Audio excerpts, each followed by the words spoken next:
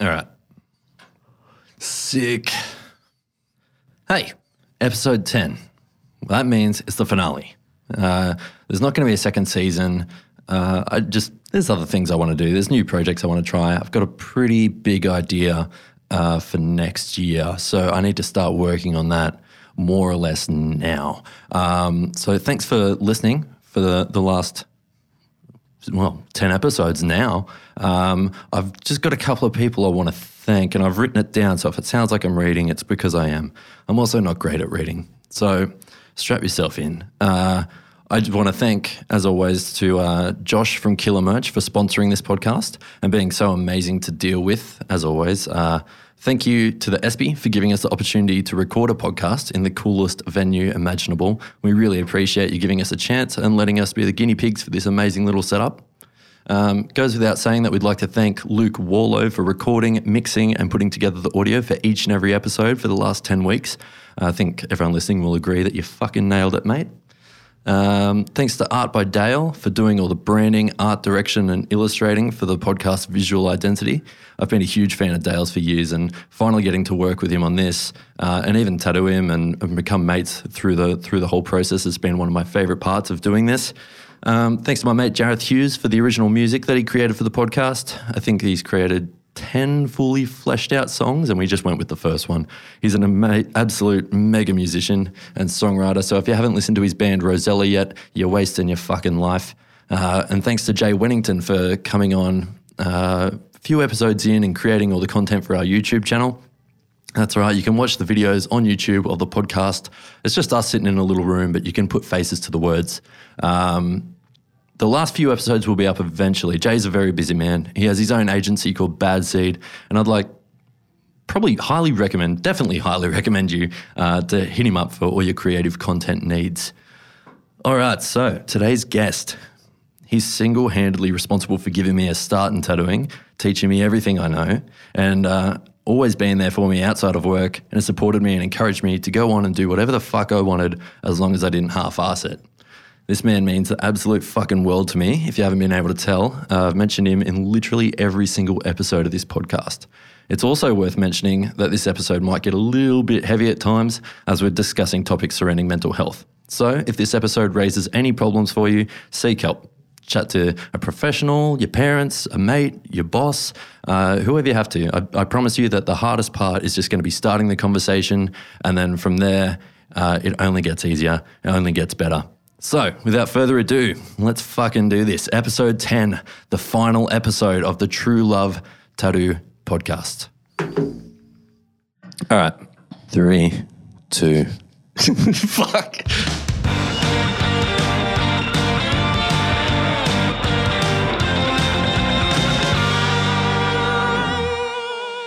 Welcome back to episode 10 of the True Love Tattoo podcast. Final episode today. I know, I'm sad too. I'd like to thank Killer Merch for sponsoring the entire season. Absolute legends. They've hooked up every single guest that's come on, which was very generous of them. So to get stuff done by Killer Merch, hit them up, killermerch_printing, or go to their website, which is killermerch.com.au. The best quality shit and the best customer service you will ever experience. Today is a big one. Not only being the last episode, today's guest I owe everything to.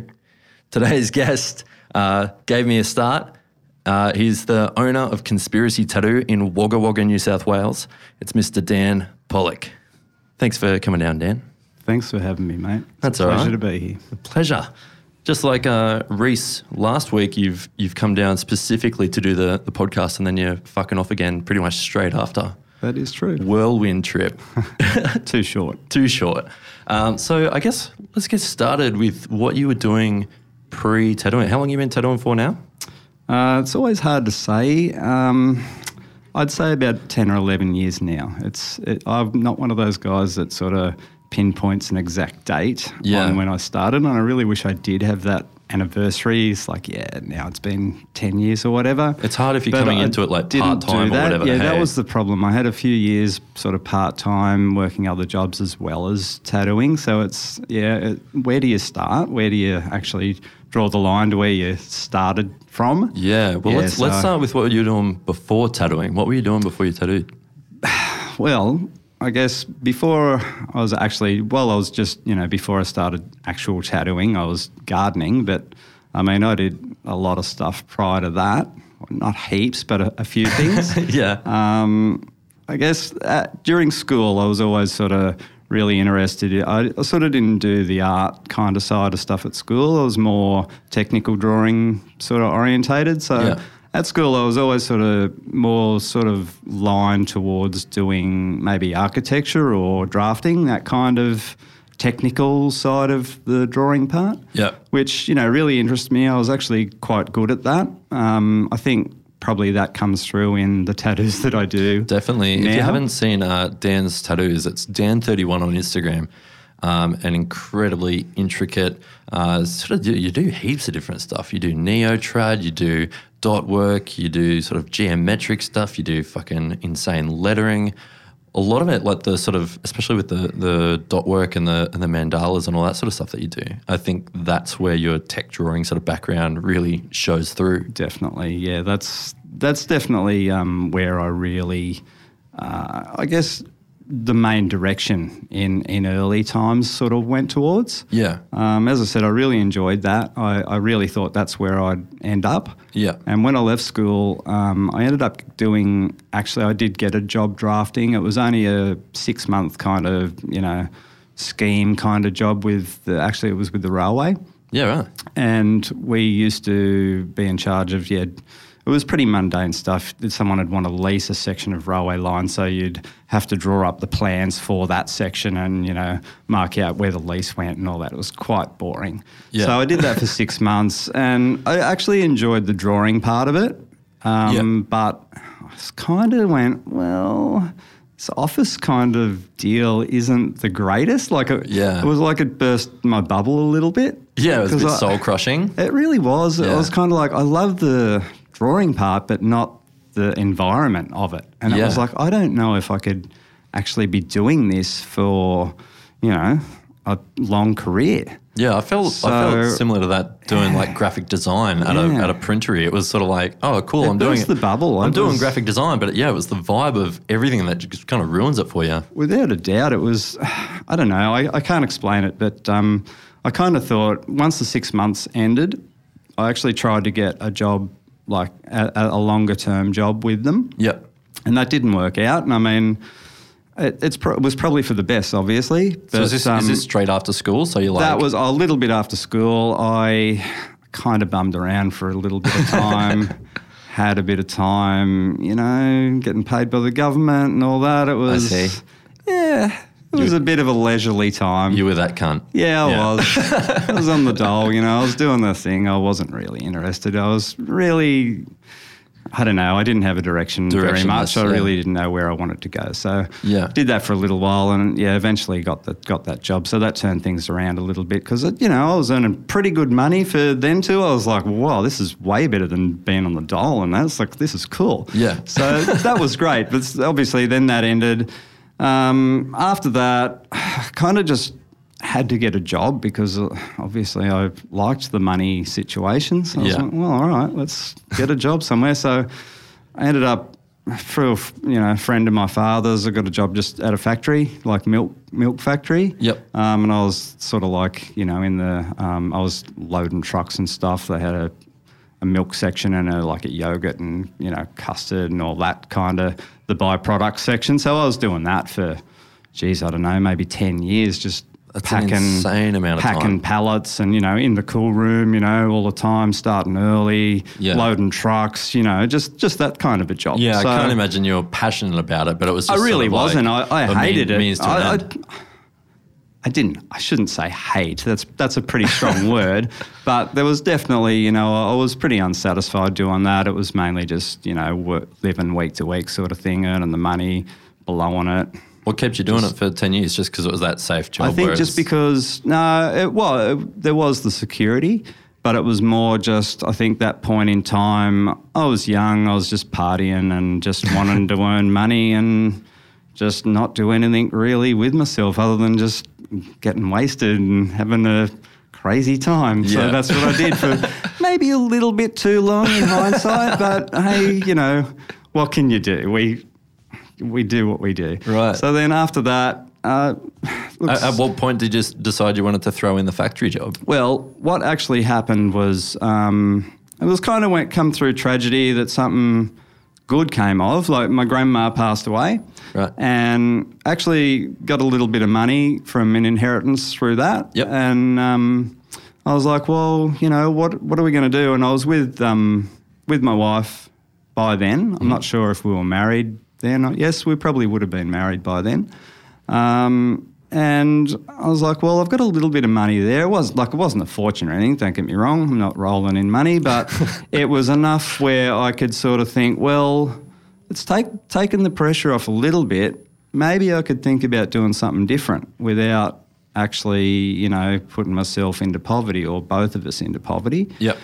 So I made the choice to go to uni and study horticulture. I had a friend who had done that. Yep. And I was actually quite interested in it. It was a little bit random because I really hadn't had much sort of background with that. Yep. But it was just, I think I was interested in it, and I think it was a little bit creative as well because it was... How's horticulture creative? It was called amenity horticulture, so it wasn't like the growing of crops and fruits and vegetables and stuff. It was more like flowers, like parks and gardens, you know, Okay. the design of, you know, gardens. So you could technically come out and be, you know, a garden designer and that kind cool. of thing. So it was all amenity kind of plants, which, you know, is pretty creative as opposed to just the production horticulture side of things. Yeah, right. So yeah, that was pretty good. It was rewarding. I went and did that. Did reasonably well. What year was this that you're at uni? Oh, geez, don't even ask me. I don't even know. I'm terrible with years and when things happened. But Was it pre-2000? I honestly can't tell you. I'd have to calculate it, and that's probably going to take too long. So yeah, I'm trying to count back. Yeah. It'd probably be about 30 years ago. Wow. Probably, Yeah. maybe close to that. Yeah, so 90s. Yeah. Yeah. Yeah. So, yeah, did uni. Yep. And then obviously went out and worked in that field for about 15 years, I think.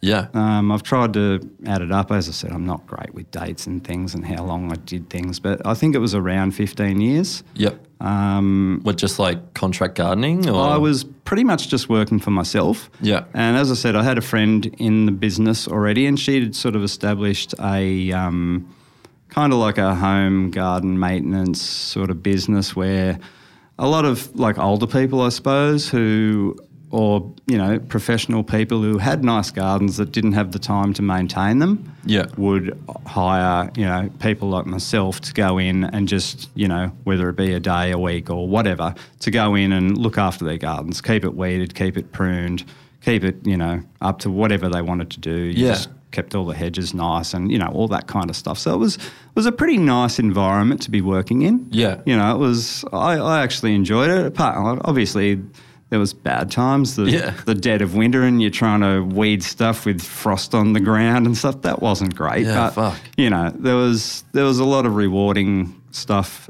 in it. Yeah. You could see the results of things, and, you know, for me, I'm a little bit of a perfectionist, so... A little bit? Yeah, all right, a lot.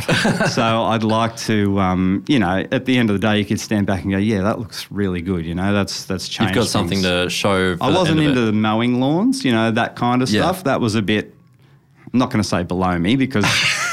But I just wasn't interested in doing that because there's already plenty of people who mow lawns Yeah, it was specifically, but just not too many people who bit of do a sort the of other side. A menial sort of task. Just I think like- so. yeah. I just felt like it wasn't really utilising my skills to the full potential of what I'd been trained to do, I guess. Right. So, yeah, So, that's what I did for when- 15 years. When did you start getting tattooed? Did you start getting tattooed quite young? Or I'd actually had a couple of small tattoos I think I got my first tattoo when I was about 19. Yep. Yeah, around that age. Right. I'd always really been interested in them, but I didn't really sort of think that I never entertained the thought that I'd end up actually doing them. That was the furthest thing from my mind. I never thought that I would ever be doing it. Well, how did it come about? How do you go from doing like sort of contract gardening type stuff to tattooing? Okay. Like, there's no real sort of segue between the two. There really isn't. I guess it's a bit of a long story how that came about, and I think the majority of people out there who are in tattooing and possibly want to get into tattooing are going to be just hating me about this. Yes. But this is how it occurred. I had been researching tattoos for probably a few years. Because like what you want to get? Or? Yeah, basically just, I was really interested in them.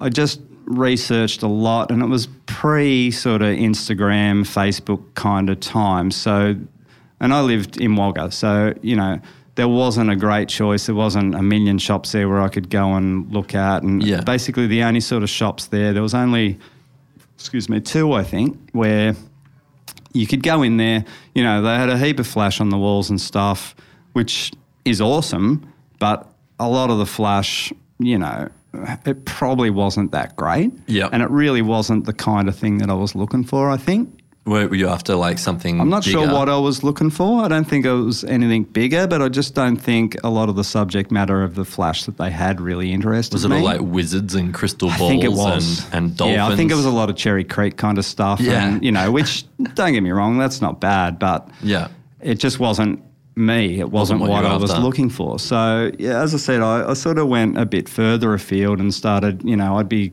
hanging out at the bloody newsagent every month, just hanging out for all the new magazines to come out. And I'd be, literally buying all of the, there was probably half a dozen magazines that you used to get in Wagga at the time.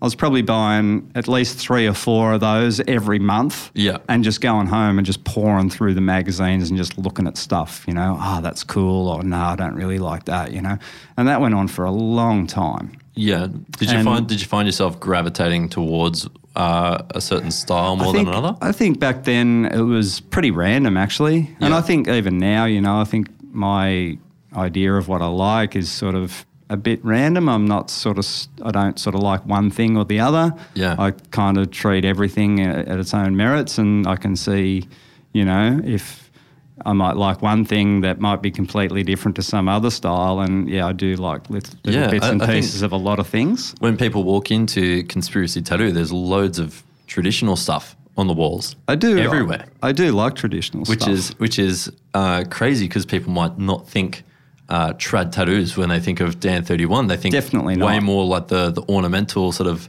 elaborate and detailed sort of things. Yeah. But that was definitely where I got exposed to traditional tattoos, because I got my first ever tattoo. I think tattoo. personally I like them. Yeah. But to do them, I don't think I'm that great at that style, because I haven't really, honed my skills on that style, I suppose. I think the people listening will be surprised to know that you did my first ever tattoo the week I turned 18. I came over to Wagga from Leeton, and you did my first ever tattoo. But all the stuff that I started getting was probably what a lot of people would consider now to be white girl shit. Yeah, it's probably safe to say. Yeah, they were. I wanted the lamest like things. to ever kind of put any sort of thing down into any sort of categories or anything like that. I was getting white girl shit. But yeah. I guess you were. Yeah, but it was like But to me, I look at it like I don't judge what a tattoo is and who's getting it. I'm like, that's the right tattoo for that person at that time, you know? That time. Yeah, it's true. Yeah. Like we all change, totally. and we all maybe look back. Well, not everyone. Some people are lucky enough to have a whole collection of tattoos that are great. Yeah, don't you hate those people? They're a very, very small minority, I reckon. Yeah. There's a lot of people that look back on their earlier choices and go, what the fuck was I thinking? Yeah. But then I always look at it like, yeah, that was right for you at that time. Yeah. Doesn't mean that it's going to be, you're going to love it 20 years later, but that's not the point. Yep. You've got to remember that at that point, you wanted that and that was the best thing. So you shouldn't really regret that. No. That's how I sort of look at things. Yeah, I've leaned into them. You do. You have to. Because, tattoos are for life. So you've got to kind of just live with your choices. And it's like, that's 20. It's like you look in the back mirror now and you go, that's 2010, Michael. Oh, fuck, yeah. You look in the mirror and you're like, man, I got a fucked nose. Oh, well, it's part of me now. Exactly. Same with the Half shit the time tats. I don't even notice the tattoos that I've got anymore anyway. So you forget you've got them. Remember when I forgot I had a crow on the back of my arm and I was talking takes about up half getting a your crow? arm. Yeah. And you're like, you've already got one on your arm, you idiot. I'm like, where? You're like, on your back of your arm. I went, oh, fuck yeah, I have. It's massive. Yeah. But yeah, I got sort of exposed to traditional tattooing through coming to your shop. Guess so. Yeah. So you were going through magazines. You were sort of liking a that's bit right, of got sidetracked. liking a bit of everything. Yeah. How did you come into an apprenticeship? How it happened was I decided that I wanted to get a sleeve and I was like, all right, well, I want to get like koi fish, something like that, because I'd read somewhere that, koi represent male children and I don't even know if that's true, but I definitely read that somewhere. I was like, well, that makes sense because I've got two boys, so I thought, oh, well, I could get a couple of koi, that'll be cool. And, You liked what they represented? I liked I did, and I like Japanese style, so I thought, oh, well, that'll be cool. So I started, thinking, I was actually to the point where I was thinking, oh, well, I'm going to have to travel to, get something like that done because there wasn't too many, artists around that was doing that sort of stuff to a level that I kind of wanted at that point. Yep. And it was just random, but it just so happened that a new tattooer had come to town who was working in one of the piercing shops there, and I just randomly happened to go in there one day and I was like, oh, tattooer here. I didn't even know that this was here. So went and checked him out, talked to him a bit, went, yeah, cool. He was like, yeah, I can do, I think I ended up getting something small off him to start with and did a bit more research on him. And over the years, I'd sort of, gathered some pictures of things that I'd really liked and whatever.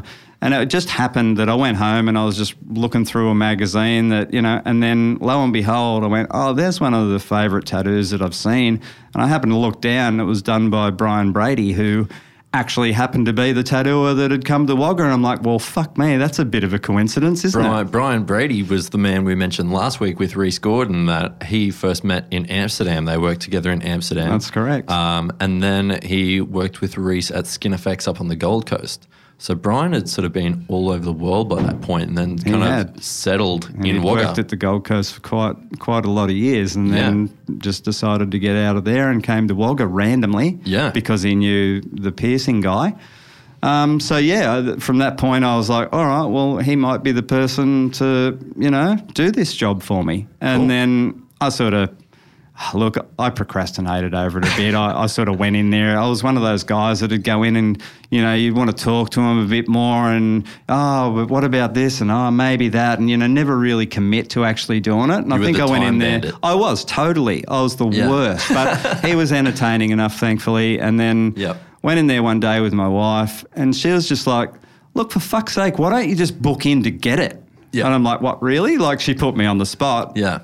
And she's like, yeah, just fucking book in and do it. And I'm like, oh, you're all right. She was just sick of your shit. She's always been the one that says, look, just do this. Because I'm always very hesitant and I'm fucking overanalyzing everything. Yeah. So I'm like, yeah, all right. So I went, all right, okay, let's do this. So over the course of getting tattooed, obviously you don't do a sleeve, in one session. It was over a few sessions. And obviously we got chatting. You talk a fair bit of shit during getting tattoos. So I don't know what happened. Obviously what I'd said was enough that he might have thought, oh, well, because obviously I knew a lot about tattooing. Yep. not so much tattooing, but I knew a lot of tattooers. I knew a lot of different styles, and I was able to talk. And by that point, you'd been enough. tattooed a fair few times. Well, no, I haven't been tattooed heaps. I've been tattooed a couple of times. Right. But I definitely knew a lot about a lot of different styles and a lot of artists that were doing really good work in those styles. Yeah. So I was able to, name drop a few people, and he was like, oh, yeah, I know that person, or, oh, I used to work with that guy, or whatever. Yeah. So he clearly saw something. Right. And one day he just said, oh, you don't draw, do you? And I went, oh, well, I did tech drawing at school, but I didn't really do any art sort of stuff. And he was like, oh, okay. And just left it at that. And I pissed off and, had to come back for another session. And I came to book in, and he's just said to me, so when are you starting your apprenticeship? And I was like, well, when do you want me? And he's like, what about Saturday? And I'm like, all right. Yeah. And then I went home and I went, fuck, the fuck did I just do? What did I say? What did I agree to? What, all these things. Am I going to be able to do this? Why? Why did I say yes? But I knew deep inside, if I didn't try this and at least give it a go, I would regret it for the rest of my life. It would be one of those things that I'd look back on and I'd go, I am a fucking idiot. Yeah. I had this choice that so many people want, and if I blow this, without even trying, that's the stupidest thing I could ever do. How old were you around that? You would have been around... I was 40. You were 40? Yes. So from having that sort of stable job, your gardening job, Yep. Having just, pretty stable jobs for however long in the factory and all that sort of stuff, to now being 40, being like, I'm going to start a fucking tattoo apprenticeship where I'm going to make fuck all money. Yep. How'd that conversation go with your wife, Patria? Well, as I said before, I'm really fortunate that, we've been married quite a few years now. Yep. 20... You've been married as long as I've been alive, I'm pretty sure. Yeah. 27, I think. Yeah. Yes. 26. Somewhere around there. Again, I'm trying to add it up as we're speaking. I'm like, she probably will, and I've probably got that wrong. I apologise. It was 1993 anyway, we got married, so there. Okay, I was 1 year old when you got married. So, yeah, she's always been really supportive with whatever crazy ideas I've had. Thankfully, she's been the one that's been, the career person and very stable in what she does. So I was extremely fortunate that I've had someone like her that has backed me no matter what. Yep. And she said, look, do it. What's the worst that can happen? It doesn't work out, you can go back to gardening. Yeah. It's not like you have to give it up now, You're just going to be doing Saturdays. It's not a big deal. Yeah, so it started off just the 1 day a week? Yeah. And you still had your gardening gig definitely. all the other days? Yeah. I'd go in there and, I'd serve customers and I'd scrub tubes, and the biggest thing for me was back then I started out by Brian was like, okay, see all those flash sheets on the wall? Just go and trace them. Yeah. Just start tracing them. Do some outline sheets for us. I'm sure he probably had a lot of outlines for those things done. Yeah. But it's like, no, let's go and see what you got. Go and start making outlines for them. So if anyone comes in and they want that, you can just pull that out. So I had to trace every single sheet in there. It was a lot. And I was cataloguing them and putting them in folders and numbering them and all so we could find them easy. And, Yeah. I was putting my organisational skills to work. Yeah. Because I do like things to be organised. So, Yes. Yep. so yeah, I did that to start with, and then it just built. How long did you do that sort of gig, like the Saturday gig, before you eventually did your first tattoo? I honestly don't. It wasn't too long before I actually did my first tattoo, which was on my sister. What was it? It was a kanji. A little kanji symbol on the wrist. What was the kanji for? I don't even know. Don't know. I don't know what it stood for. I don't know even why she got it. Yeah. It was probably terrible. I haven't seen it for a while. I try not to look at it. But, yeah, I honestly can't even remember what it was for. But, yeah, I did that. I had done a couple of little just the piercing guy that we worked with had, some old tribal that wasn't great. So I coloured those in, beforehand. Yep. But that was my actual first tattoo. Yep. And then after that, it was a pretty slow process of just doing very small stuff. Probably, things that I could deal with. Yeah. And, it was quite a slow process because I was still gardening. So I think I started out doing maybe a couple of days a week tattooing and the rest gardening, and slowly just weed myself to an extra day tattooing, and then got to a point where Brian was like, well, all right, what are you going to do? Are you going to keep gardening or are you going to come and tattoo? Yeah. And I was like, well, all right, I'm starting to get a bit more work. I probably should just Go for it. do one or the other. So I was like, all right, well, I probably should just quit the gardening and just tattoo. Yeah. So that's what I did. And I just went, all right. And that day came and I was just doing that 5 days a week. Yeah. And that's still doing it. Crazy. Yeah. And then I think it might have been something like 8 years ago, you hired me to do the Saturday shift. Yep. To do the little weekend shift, serve customers, scrub tubes. Yep. You took over that Saturday spot. Yeah. And the shop changed a lot from when you eventually bought the business off Brian. Mm-hmm. And then I did that. you did. It became yours. And you repainted the walls. Yeah, Put it was different way stuff too up. soon. I was not ready for Yeah. that. How long have you been tattooing? 3 or 4 years or I something? think at I'd that only point? been tattooing about 4 years by that point. Yeah. And to me, in my mind, it was like, no way, this is way too soon for me to be owning a shop. I shouldn't have a shop. I'm not ready to have a shop. Yeah. I don't know enough about tattooing to have a shop. This is not right. Right. But I was also in the same mind where it was like, okay, if I don't buy the shop, Brian's going to sell it to someone else, and then I may not have a job, or Yeah. I may have to work for someone that I really don't like, or it might not work out. Yeah. So I was like, well, I have to do this. It was one of those things where sink or swim. It's like, all right, well, you're not ready, but you've just got to do it. You work it out as you go along. Figure it out. So I did it. Yeah. What was It was scary.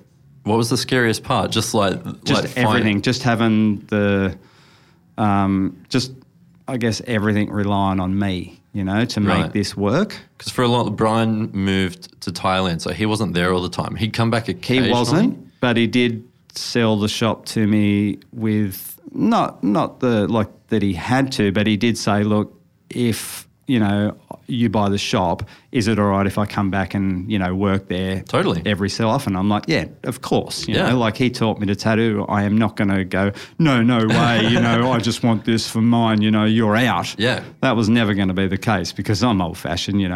Respect and all that stuff. So I guess that also would have been kind of reassuring to know if you got questions about how to do shit, Brian's still kind of there. Definitely. That you can sort of hit him up and ask him about shit. So it wasn't like he'd left completely. Definitely not. So it wasn't just complete, just whitewash. That's it. You're on your own. Yeah. That was a little bit more comforting. Yeah. But it was still definitely, very daunting to, I guess, just be on me to make it all work because obviously before it was just earning a bit of money and earning a percentage of what I was doing. There was no pressure, whereas once I bought the shop, it was like, okay, well, I need to make sure the rent's paid. There's all these bills. I've got to do all this stuff before I start making money. So I need to make this happen. Yeah, and it's a lot of pressure when it's just you tattooing for the most part. True. So that'd be a huge weight on your shoulders. A little bit. And over the years, since you took over it, Conspiracy changed a lot. I think it has. I feel like there were more and more people starting to travel to Wagga to get tattooed at Conspiracy. You started doing... I think that was a bit established before I took it over. Yeah. It had a pretty good because reputation. Brian definitely did have a good reputation about his tattoos and stuff. So I think people were already coming from a fair... Like Wagga's a good service area, so it does have a lot of towns around it that people come to. Yeah. And then you started doing flash days, started doing... Well, that was because of you. I nagged.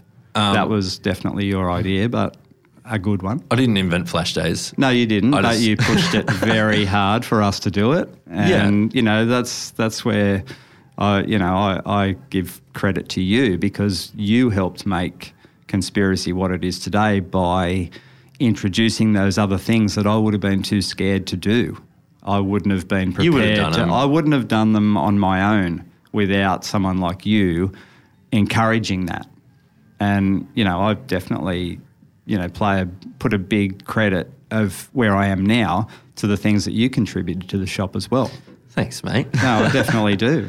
But I mean, like, yeah, we did flash days, we did conventions together, and then we do stuff like... Again, that was you pushing that. I just wanted to tattoo at a convention. I wasn't allowed to go unless you took me. I don't think I ever would have done that just on my own without you encouraging it. And I was like, all right, well, fuck if we have to. And then, of course, we did it, and I was like, fuck, that was the best thing. Why haven't we been doing this, you know? So yeah, it was loads of fun. It was great. But also, like, you did a lot of charity sort of stuff too. Like, there would be, like, was it the Black Dog Ride or something? Yeah, the Black Dog Ride. They always do that each year, and they come and see me, and they're like, oh, can you donate some? I'm always like, yeah, there's a voucher, man, go for it. Yeah, you know? yeah. That's always a thing. You're always doing that sort of stuff. And I feel like there's not a great deal of tattoo shops that sort of give back to things like that. You did that. There was, like little charity sort of auctions, and you'd give them a voucher or I always sort of try to support the local stuff that's going on mainly. Yeah. I do, you know, it's mainly if people are doing a local fundraiser thing for whatever charity, I'll definitely try to support that. Yeah, and then like sort of I feel like whenever you sort of got on board with things like that via social media, you sort of talked publicly about like your own struggles with mental health and why you wanted to back certain things like that, or like Movember or whatever. Yeah, definitely. I think, anything like that is, you know, pretty close to my heart, I suppose. So yeah, that's what I was definitely. Like, I don't hesitate in supporting that sort of stuff. No, sure. It's sort of a no-brainer when you've been on the receiving end of some rough times. Sure. If you cast your mind back, was there a sort of moment where you realised that you were starting to struggle with your mental health? I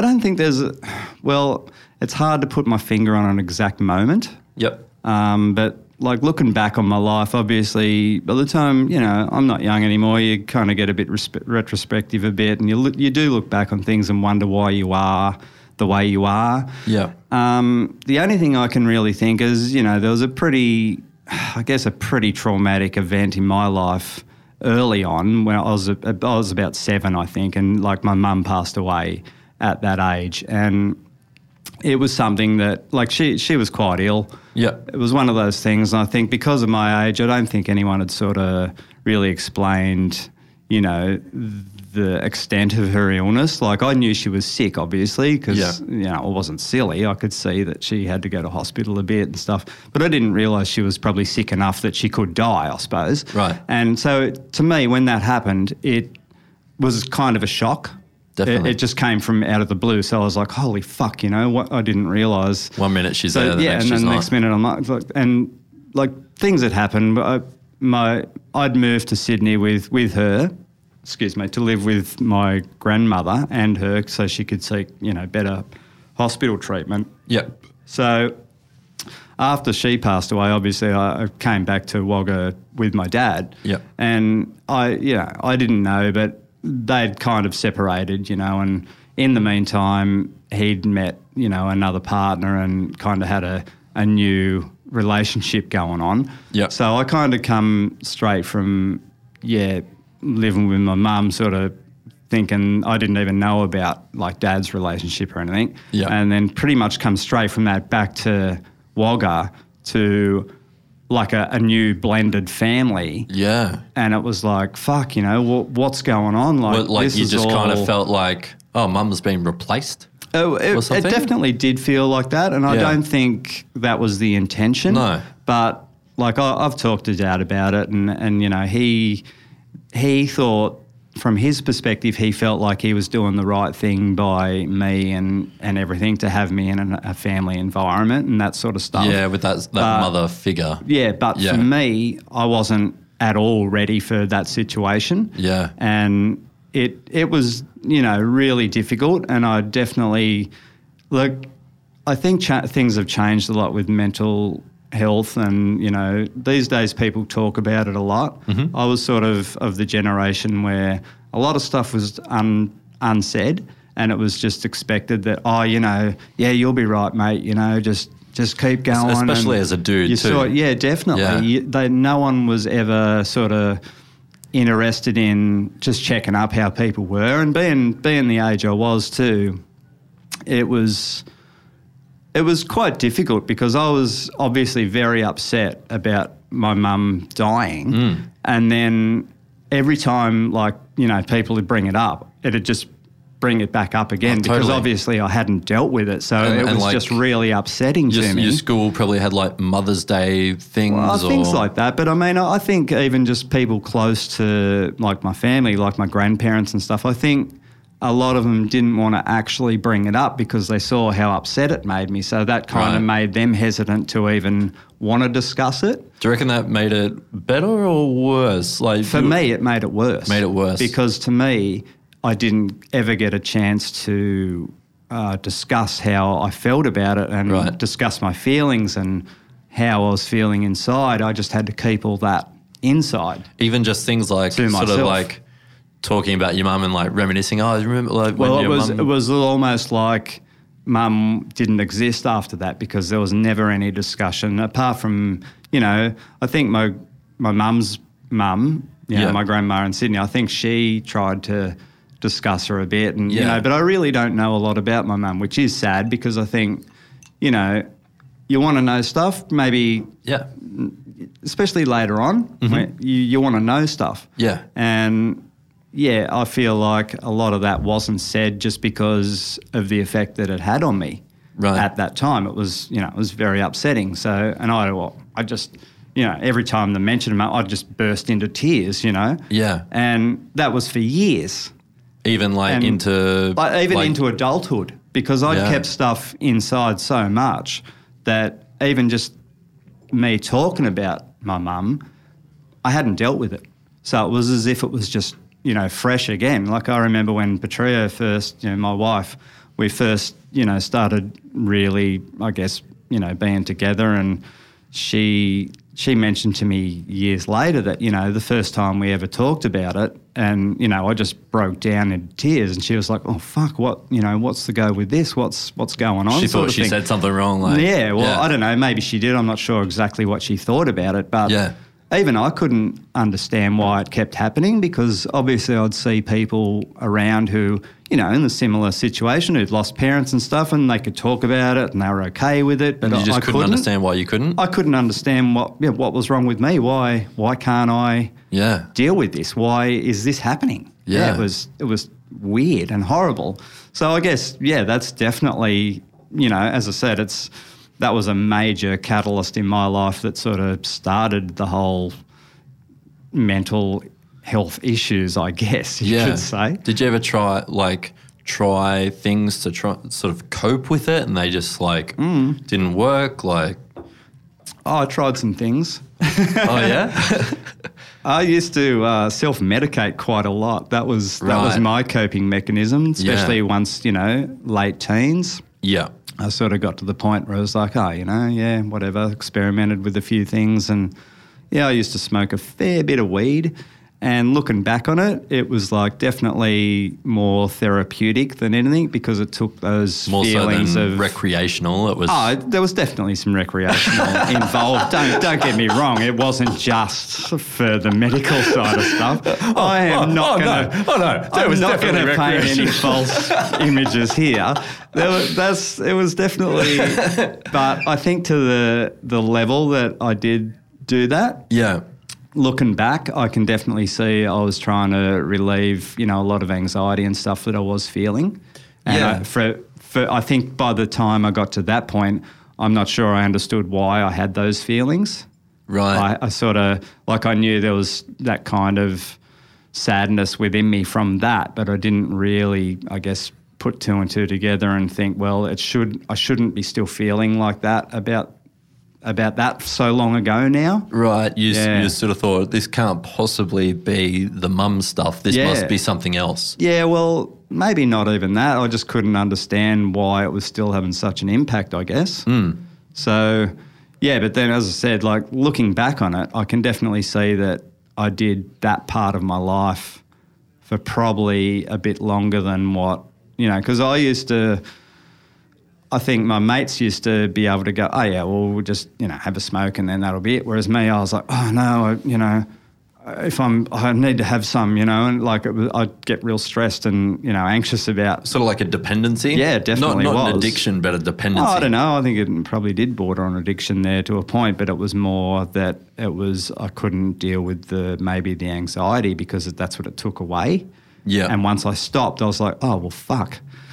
All right, now there's this anxiety. Shit, I didn't realise that I was having that. Right. And I think that's truly, looking back, I truly think that's what I was trying to stop, was that anxiety by doing the weed part, and that's what was helping. Yeah. Which is weird. And, it sounds like a bit of an excuse or something, but I truly think that's how it went. It was sort of like it just like took the edge off. A temporary fix. It definitely was. Yeah. It was a Band-Aid. Like any sort of substance abuse or whatever is always, it's not going to take the problem away. No. It just masks it. Yeah. And eventually for some people causes more problems. Take that Band-Aid off, it's all still there. You know? Like it doesn't fix anything. Well, so I remember it took a lot of years to figure that out. When I first met you and when I started working for you, like you didn't drink, didn't smoke, nothing. Didn't. You were what the kids would say nowadays, straight edge, bro. You were pretty straight edge. I think apprenticing me sort of changed that a little bit. It drove you to drink. Yeah, maybe one Corona a day. Yeah, I think you did. Yeah. But so at what point did you like stop drinking and smoking weed and all that sort of stuff? Like, was there like a decision where you're like, fuck, I need to cut this? I got to a point where I was like, well, fuck, all right, I can't keep doing this in life. Yeah.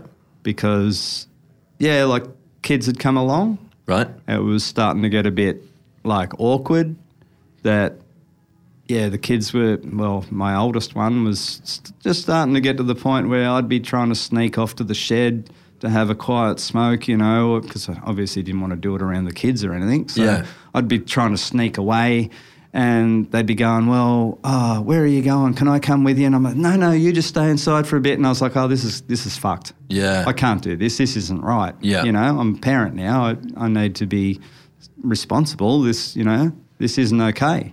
Yeah. So I went, all right, well, I need to address this. Yeah. So that's what I did. You stopped doing that.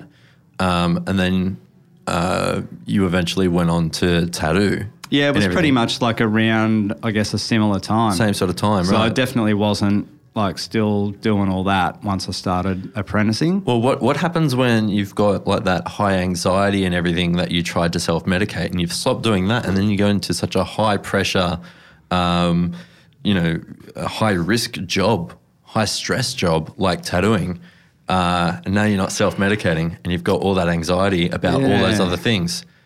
Did tattooing distract from those or did it contribute to those? I think it did initially. Yeah.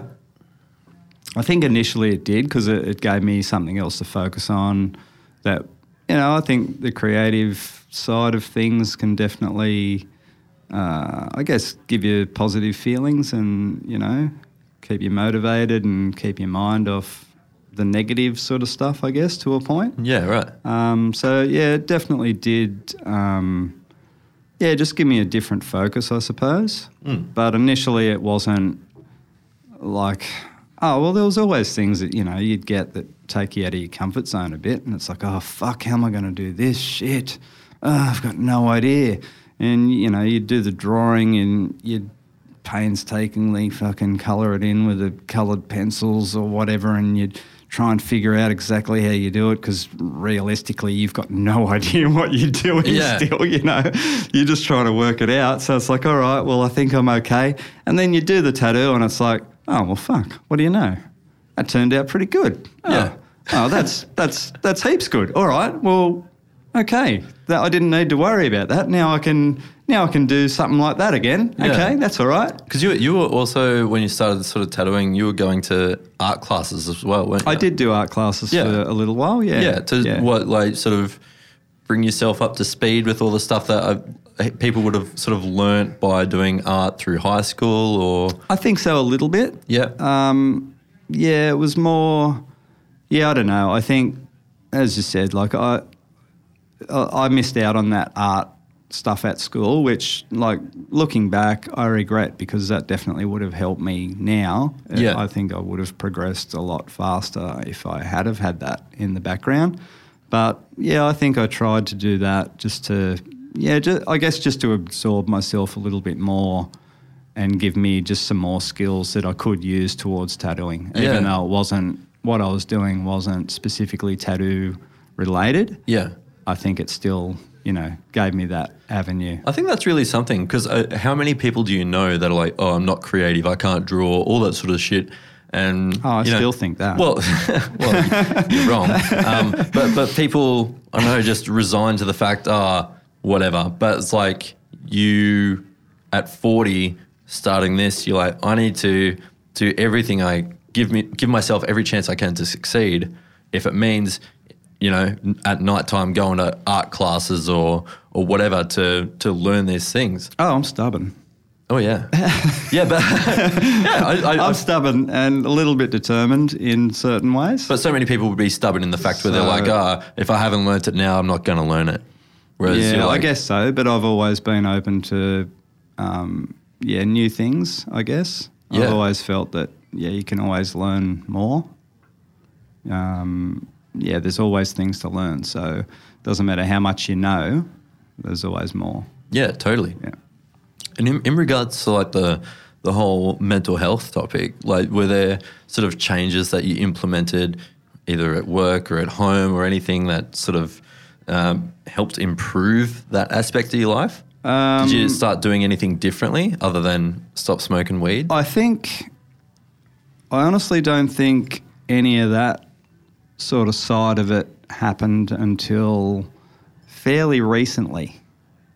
Probably maybe the last couple of years. Yeah.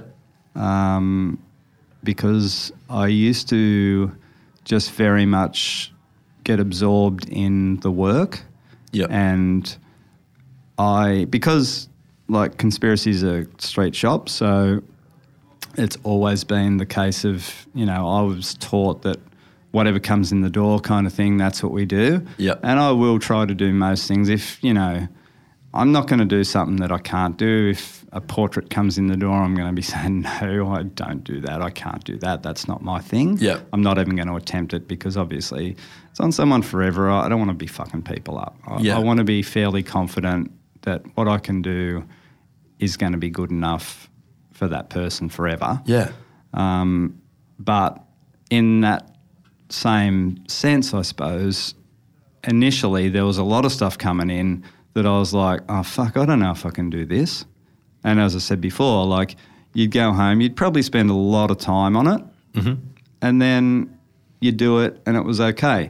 So coming from that mindset, I guess, and then once I owned the business, I was very much geared to, okay, well, fuck, I need to be doing everything. I need to, keep the customers in the door. I need to be, making the customers happy so that they bring more people back, and I need to get this business doing 6-7 tattoos a day. Definitely. Yeah. Like, I need, if I've got a spare half an hour, it's like, fuck lunch, I'll just squeeze a fucking name in there. Like that's how it goes. And that's how I learnt. And that continued through, well, almost till now. Like, I'm not going to say that I don't do that now, but You definitely got to a point where you were starting to burn yourself out. definitely. And that's where I say a couple of years ago, and you were still at the shop then. Yeah. And there came a point where, I was just doing too much and overcommitting myself way too much.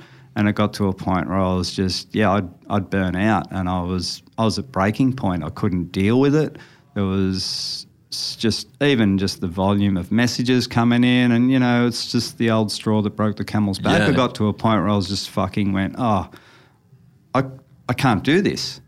And yeah, we had an evening there where we were all sitting around having a beer, and something came up, and I said, "Look, guys, I got to fucking tell you that I just can't do this." And yeah, I was just broken, and I was right to the point of I let things go too far, and I was just like, "Fucking, I'm done. I'm broken here." Yeah. And thankfully, I had you and Kyle, who is my apprentice now, that he was only shop boy then. And, luckily, it was you two there, and you're both very supportive to me, and you were both like, well, look, that's all right. Don't worry. We're here. We'll do whatever we need to do. We can help you do this. We can take this off your hands, You don't need to be worrying about this, We'll do all this. Don't worry. You just do whatever you can do. And that was a turning point, I think, as far as my mental health, because I was always of the mindset that, fuck me, just grind me into the ground, just keep fucking working. As long as the customers are happy, doesn't matter how I feel. Yeah. And it was at that point I was like, well, okay, I can keep doing that, but even though I'm trying to keep everyone else happy, this isn't making me happy, and this isn't where I wanted to be. Yeah, I remember that afternoon where you... I'm sure you probably do. Yeah. It was a moment. It was a fucking moment. But I remember it looked like it was physically hard for you to bring it up, to mention it. It was. I was actually to the point where people would walk in the door and I could hardly even turn around and greet them to be in the shop, because I was like, oh, fuck, not another one. I don't know if I can deal with this. That's to the point that I was at. But just starting that conversation with Kyle and I... Sure. That's hard. It's extremely hard. Coming from, like, my generation, I don't like to say it that way, but for me, like, you're old as fuck, we get it. That's like, I'm a bloke. Yeah, I am old. And you don't come from my generation and just come out and say that, oh, I can't fucking deal with this shit, Like, that's not what blokes do, And you said that was a turning point for you by being able to mention it and open up about it. That was like the beginning of something. I've got to tell you, just speaking those words to you two was a big game changer. Yeah. Just letting someone else know how I felt rather than just having it all inside changed a lot. I instantly felt differently. I was like, okay, fuck, I'm not just on my own. There is people around me that can help, and there is a solution to this. I can work, not just me, we can work this out, and we can maybe do something a bit different. Yeah, I've always thought that there's a million solutions to any one problem, and that there's more than one way to skin a cat. And a lot of my problem is there's always a million problems to one issue. So that's where there's a million cats to skin. That's how I've ended up in this position. but I mean, like, I feel like a lot of people don't realize that the first solution to any problem is just asking someone to help you out with it. Definitely. And that's the hardest part. Not asking someone to do it for you. No. Literally just like... It's just speaking and saying, I've got that problem. Yeah, in anything. Like not even mental health related. It's just like one solution to any problem is just asking for help. Pride and stuff like that in the way. Totally. And, no one wants to admit that they can't do anything. Everyone wants to be able to do it all. And, we can't. No. Eventually, something's going to happen where, you might need a bit of help, and there's nothing wrong with that. Yeah, leading up to that sort of chat that we had that afternoon after work, Kyle and I obviously knew you were going through shit. Oh, for sure. It was very obvious. And it would always be like, oh, you're right. I think we fucked up. We're trying to make... No, you didn't. You were trying to make light of the situation. We're trying to make light of the situation and kept calling you sad boy, which inevitably made things worse. But to your defence, you were trying to make light of the situation. Doing it the wrong way. No.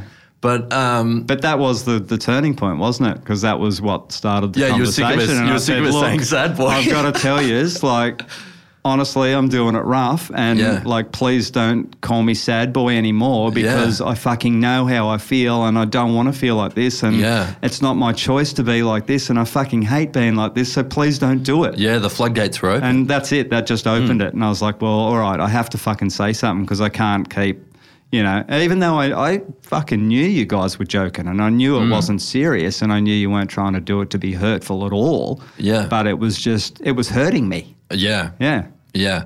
So sorry about that. That's all good. No, I definitely don't hold any grudges about that sort of thing, because that helped me. Yeah. Because that was the turning point that allowed me to actually say something. Wouldn't be a method I'd recommend, though. Hey, no, probably not. But, you know, you're not a professional. There's probably that's probably better ways clear. to come about it. But hey, you know, it worked out. I still love you, mate. Thanks, mate. So from that point on, I can't really remember. Like, did you take some time off? What did you do from that moment after you talked to Kyle and I about what you were going through? What did you change? I'm really not sure what I did initially, but it was clear at that point that I needed to do things differently. I think I tried to limit the workload a little bit, and I may have taken some time off or just rescheduled a fair bit of stuff to lighten the load a bit initially. Yep. I honestly can't remember exactly what I did, and I know you two guys like really stepped up and said, look, don't fucking worry about this, and don't worry about answering messages, and we'll take care of all that. And that didn't last forever, but that was enough time for me to have a bit of a break, I guess. Yeah. And then because it was hard to try, and I was tattooing all day, dealing with messages at night. You know, there was no downtime, there was no family time, there was no me time. It was all just work, work, work, because I was still in that mindset of trying to, I guess, make the business succeed. Yeah. At the cost of me and my personal life. Yeah. But that I've always been the type of person that pushes me personally to the back, you know? Yeah. What Dan wants isn't important. Like self-esteem issues would come with depression, you know. I'm not the greatest with self-esteem, you know, that little voice in your head that says, nah, you're shit, you know, what the fuck are you even doing, why are you here, you know, there's a million people that are better than you don't deserve this, you know, all that kind of stuff. It's constantly there, just nagging away at you in the background. It's like, just fucking shut up, but you listen to it. And after it's been there for so long, it's very difficult to shut that voice up a little bit. We used to joke about it a fair bit, like when you do a tattoo that you're stoked on, say it's an eagle, and you're like, man, this eagle, is the situation. I'm actually really happy with this. And then you're on social media and you're scrolling and there's 10 other cunts that have done every way better eagle. Yeah. And you do. You're just like, this is the best fucking tattoo I've ever done. I'm so stoked with this. Yep. And then guaranteed, 3 fucking scrolls in, there's something that's fucking amazing, and you just go, I am shit. Yeah. But that being said, I saw it was like an interview with Nico Hurtado or something, and he was talking about doing, you know, portraits and shit that he does, which is fucking, you know, of all people. Yeah, of all people. And he said, you know, he does a portrait, he goes up to the motel room and he'll be looking at photos of it and he'll be going, man, you know, I should have done it this way. Or, I fucking hate the way I did that. I should have done it something else. And it was that point I thought, fucking hell, you know, if someone like that who's got, you know, however, I don't even know what sort of a following he has, but it'd be amazing. Yeah. And I'm thinking, if that guy thinks like that, that's probably normal. Yeah. Like a lot of people probably feel a little bit insecure about that, no matter what level you're at. By having that sort of healthy level of self, I don't know, being critical of yourself, you know, there's definitely a healthy level and a unhealthy level. Yeah, becoming obsessed by it's not good. You definitely need to rein that in a little bit. Like looking at things and being aware of what you could do better, all that sort of stuff. If you're not thinking that, you may as well quit. Oh, for sure. You want to look at it so that to look where you can improve it, but not look at it like, oh, I'm shit, I shouldn't even be doing this. You don't want to go to that extreme. Yeah. And when you look at like the big dogs like Nico Hurtado, one of the most famous tattooers in the world, and he's still doing it. It shows that he Sure. still sees room for improvement. Sure. And I it think still has that that's- drive and that motivation to improve and get better. To be better. When Yeah. most of us would sort of like look at the part that he's in his career, where it's you like, think it can't get better. he's made it. Yeah, he's true. at the top. Yeah. you know, but he's still He thinking could that. keep doing what he's doing right now forever, and you know everyone's going to be just like, "Fuck me, that's amazing." But yeah, even he's looking at how he can do that thing that little bit better every time, and it's like that's what it's about. Yeah, You're never going to be to the pinnacle of, especially tattooing, but I think a lot of crafts that like tattooing. You Yeah. know, a lot of trades, crafts. I think we're always on that hunt for perfection, but we'll never get there. What do you think you've learnt about yourself through devoting yourself to a craft? That's a tricky one. I've definitely, I've definitely learnt that one of the big ones, I think, one of the biggest ones is that I'm definitely capable of way more than what I ever thought I would be. Yeah. I've always kind of put restrictions, I guess, mentally on what I can and can't achieve. Like, I can't do that. Exactly. I won't even try it. Like that. Not that I won't even try it, Right. but I think like I am willing to try a lot of things. Yeah. But I always find that, you know, I think, you know, even if I do a good job with something, I'll think, you know, fuck it could have been better, or I probably shouldn't, you know, I don't know. I always feel like it should have been better, or I'm not the greatest at it, or whatever, you know, like there's always that nagging self-doubt there. Yeah. So instead of like so that I think- positive sort of self. It definitely reflection. always was quite negative. Yeah. But I think I've tried to turn that around a little bit and just looked at it from the fact that, you know, like tattooing, I think, always takes a lot of years to actually get to a point where it's like, well, fuck, all right, well, maybe I can do something like that. Like, you're not going to feel that way in the first year, or I hope you're not going to, you know. Like, there's probably some, don't get me wrong, there's probably some amazing artists out there that, you know, 1 year in, they're like, fuck yeah, I'm killing this, and they are. Yeah. But yeah, as I say, the background that I came from, I've had to work pretty hard at it over, you know, quite a few years now to get to the point where I'm at. And I'm always like, oh, well, okay. I honestly didn't think, you know, that I could achieve what I've achieved, even to this point. Yeah. Yeah, I never would have thought that I could do that. Yeah. So I think, yeah, turning that around and looking at it from that perspective and going, oh, well, what do you know? You know, like I can actually do a lot more than what I give myself credit for. So I think that's really been the biggest thing that I've learned about, you know, being in a craft like tattooing. Doubting yourself a lot less. I wouldn't say a lot less, but I do try to take a lot more sort of credit for the things that I actually do achieve. Yeah. I guess I've tried to have been better at, just giving yourself that little bit of a pat on the back every now and again, and just instead of putting myself down about something and going, oh, that was fucking shit, I shouldn't be fucking doing this. Yeah. To not saying, oh yeah, fuck, I'm the greatest or anything like that. I don't think I'll ever be that sort of person, but just being satisfied with where I'm at the present time. Yeah. Because I think you're always trying to, you know, be somewhere where you're not mentally. And I think the big thing possibly with, with depression, mental health, any sort of anxiety is trying to just stay kind of in the moment a little bit and not get too carried away about what may or may not happen, you know, just trying to stay right here, right now, deal with these things right now and worry about those other things that may or may not happen if they happen. Yeah. You know? Yeah. That's been a big one.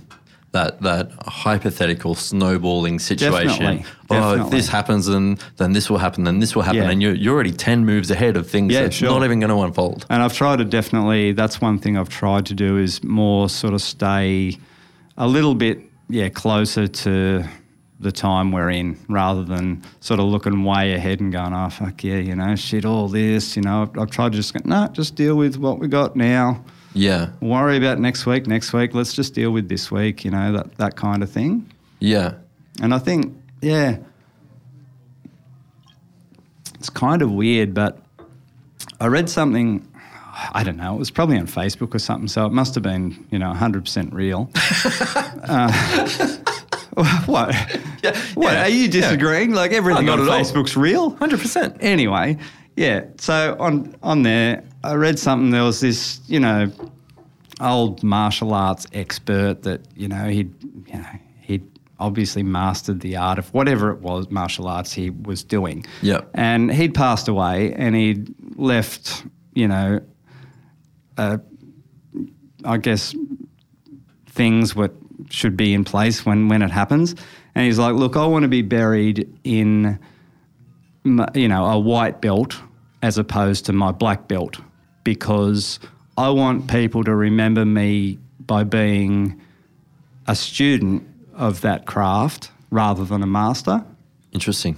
And I was like, that's a really good analogy, because I really sort of related to that. I was like, fuck yeah, that's so much like tattooing, because to me, I reckon the more you kind of know about tattooing and learn, the more you sort of think that you don't know anything, because there's just so much to learn. And I reckon you never stop learning it. And it's, I think any craft like this, where, yeah, you can just know so much, but then know so little at the same time. Definitely. And I've always had that attitude that, yeah, you know, you're never going to know it all. There's always going to be new stuff to learn. There's always going to be new ideas that you've never heard of before, no matter how long you've been doing it. Yeah. You're going to run into someone and they're going to tell you, it might even be the tiniest little thing, but you're like, fuck, I never would have thought of that in my whole life if I hadn't have met you and you hadn't mentioned that right now. Yeah. That's just going to change things for me. You know, as I said, it might be the most insignificant thing. Yeah. But there's always so many things like that. And I feel like that, you know, as far as like lessons from tattooing and stuff, I reckon that really rang true to me. One of the biggest lessons you got from tattooing was a martial arts Facebook post. Yeah, and I don't even know if it was real. Someone might have just made that up. Like that might have not have even happened ever. Like, but it actually made sense to me as far as like totally. a craft goes, you know. And I thought that's pretty cool, because it did put it into perspective about how I feel about tattooing. You're never going to be that black belt, you know. You really always kind of be that little white belt down the bottom with still so much more to learn, no matter how much you know. Yeah. Yeah. All right, let's change gears a bit. All right. He's excited. I thought it would be fun. Where are we going? I thought it would be fun to reminisce a little bit. Oh, God. There was there were many, many, many moments working at Conspiracy Tattoo where there would be some fucking freaks come through the door. One of them in particular that I feel like the world deserves to know is the old... I know which one it is. What is it? It's the guy with the beard, isn't it? It's the beard guy. It's 100% the beard guy. I knew you were going to do that. Yep. No. Fucking tell the good people listening at home or All wherever they right. are Okay. about this chap. This is a good story, but I reckon it's probably one of my wildest stories, but it's really not wild, but it was just really confronting. This guy... I think he'd messaged me about getting a tattoo, and he wanted his head tattooed, and I was like, oh, look, I'm really not into that, you know, but he'd had a whole bunch of tattoos already. So, like, my policy at the shop is I really don't do, like, hands, necks, faces, unless you've got a lot of tattoos already. So it's kind of an old school policy that Brian taught me, because that's the way it was, you know. Totally. They're kind of the last spots you tattoo. That's just me, you know. I know a lot of people don't do that, but whatever, you know. That's them. That's the way I am. So that was the way I sort of thought about things. So anyway, he's contacted me about getting a head tattoo. I'm like, yeah, well, I guess you've got heaps of tattoos already, so yeah, okay. And he wanted these fucking spider webs on both sides of his head, Yeah. which he'd drawn the design. Right. And I was like, oh, well, that's fucking hideous, but all right, Yep. if that's what you want. So I was like, I'll tidy these up a bit to the best of my ability and still keep them basically in the same, vein as what he's asked me for, because I don't want to stray too far from it. So anyway, I think he sent, it was either his father or one of his relatives in to get the form that you have to fill out, the consent form. Yeah, ahead of time. Like 2 weeks beforehand, so that it could be filled out so he could just bring it in with him. And I'm like, all right, that's a bit weird, but whatever. Yeah. Okay. It's not a hard And I form hadn't to met fill this out. guy, so I was like, oh, well, all right, maybe he's got, maybe reading issues or something. I wasn't Right. being too judgmental. I was like, okay, yeah, well, there's the form, take it, just Sure. get him to bring it in when he comes in. Yeah.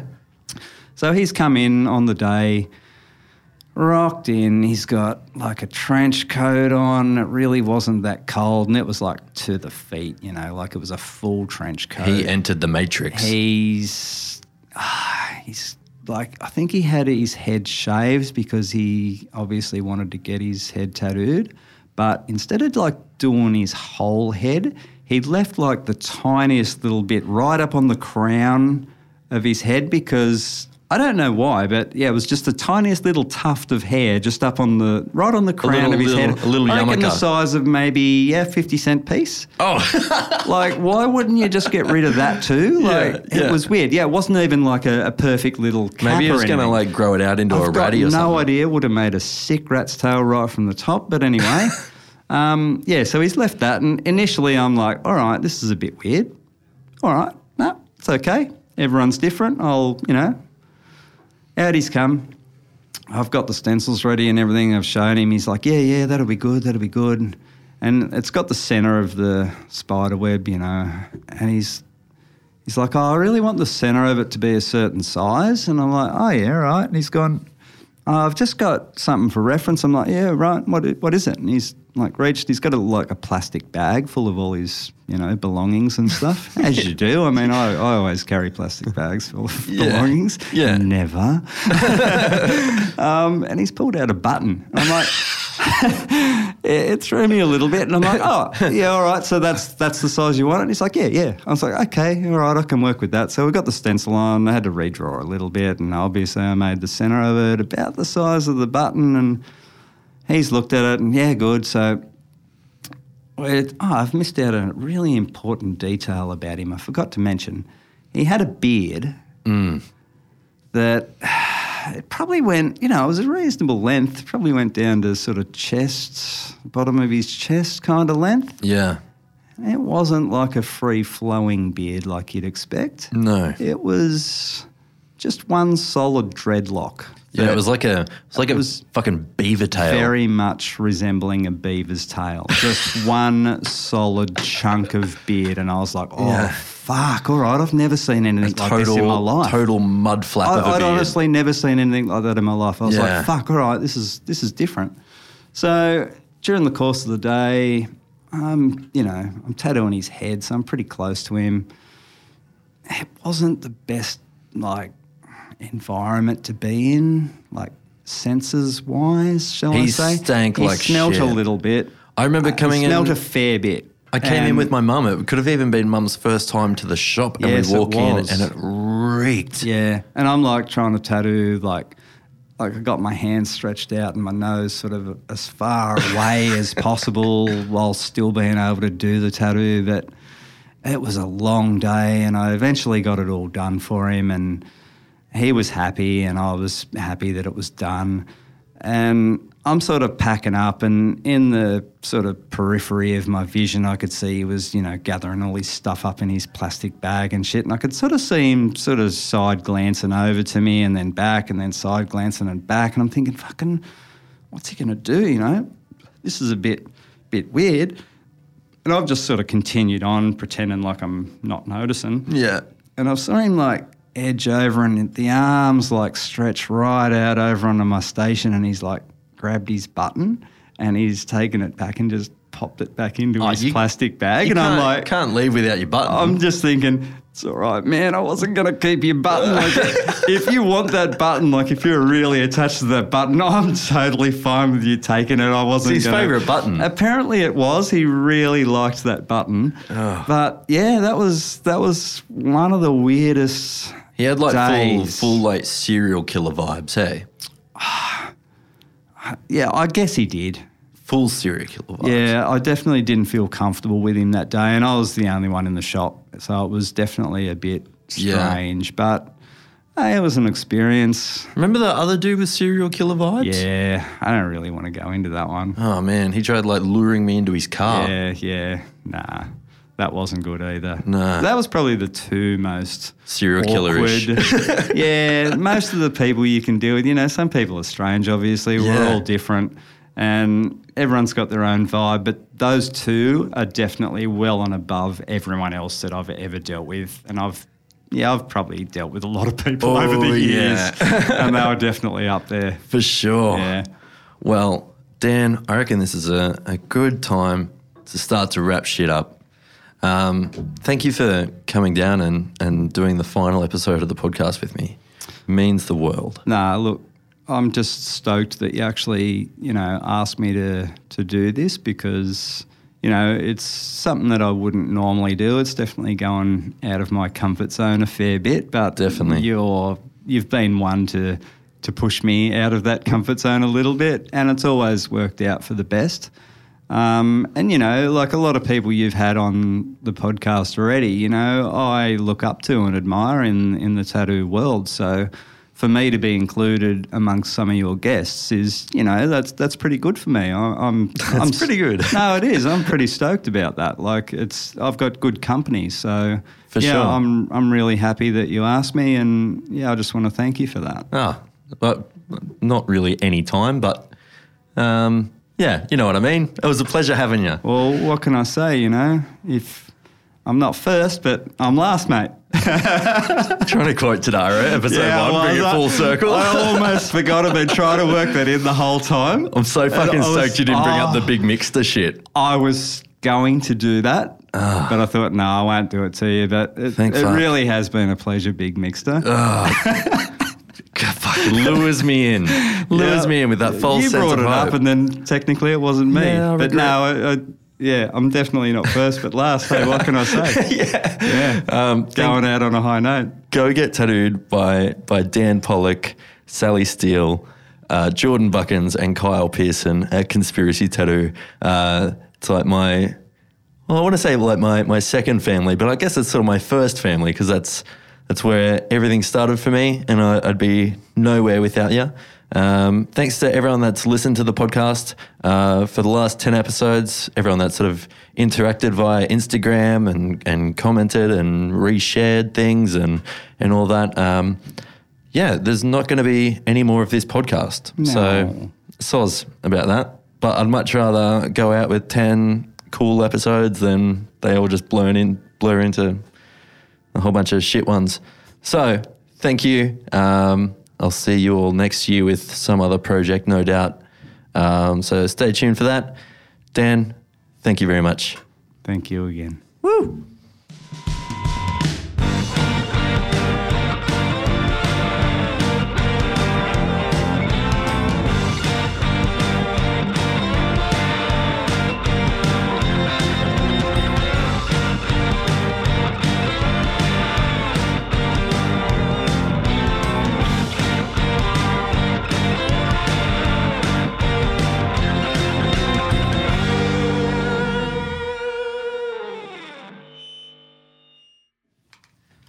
I need to piss so bad. Same. I'm going to wait.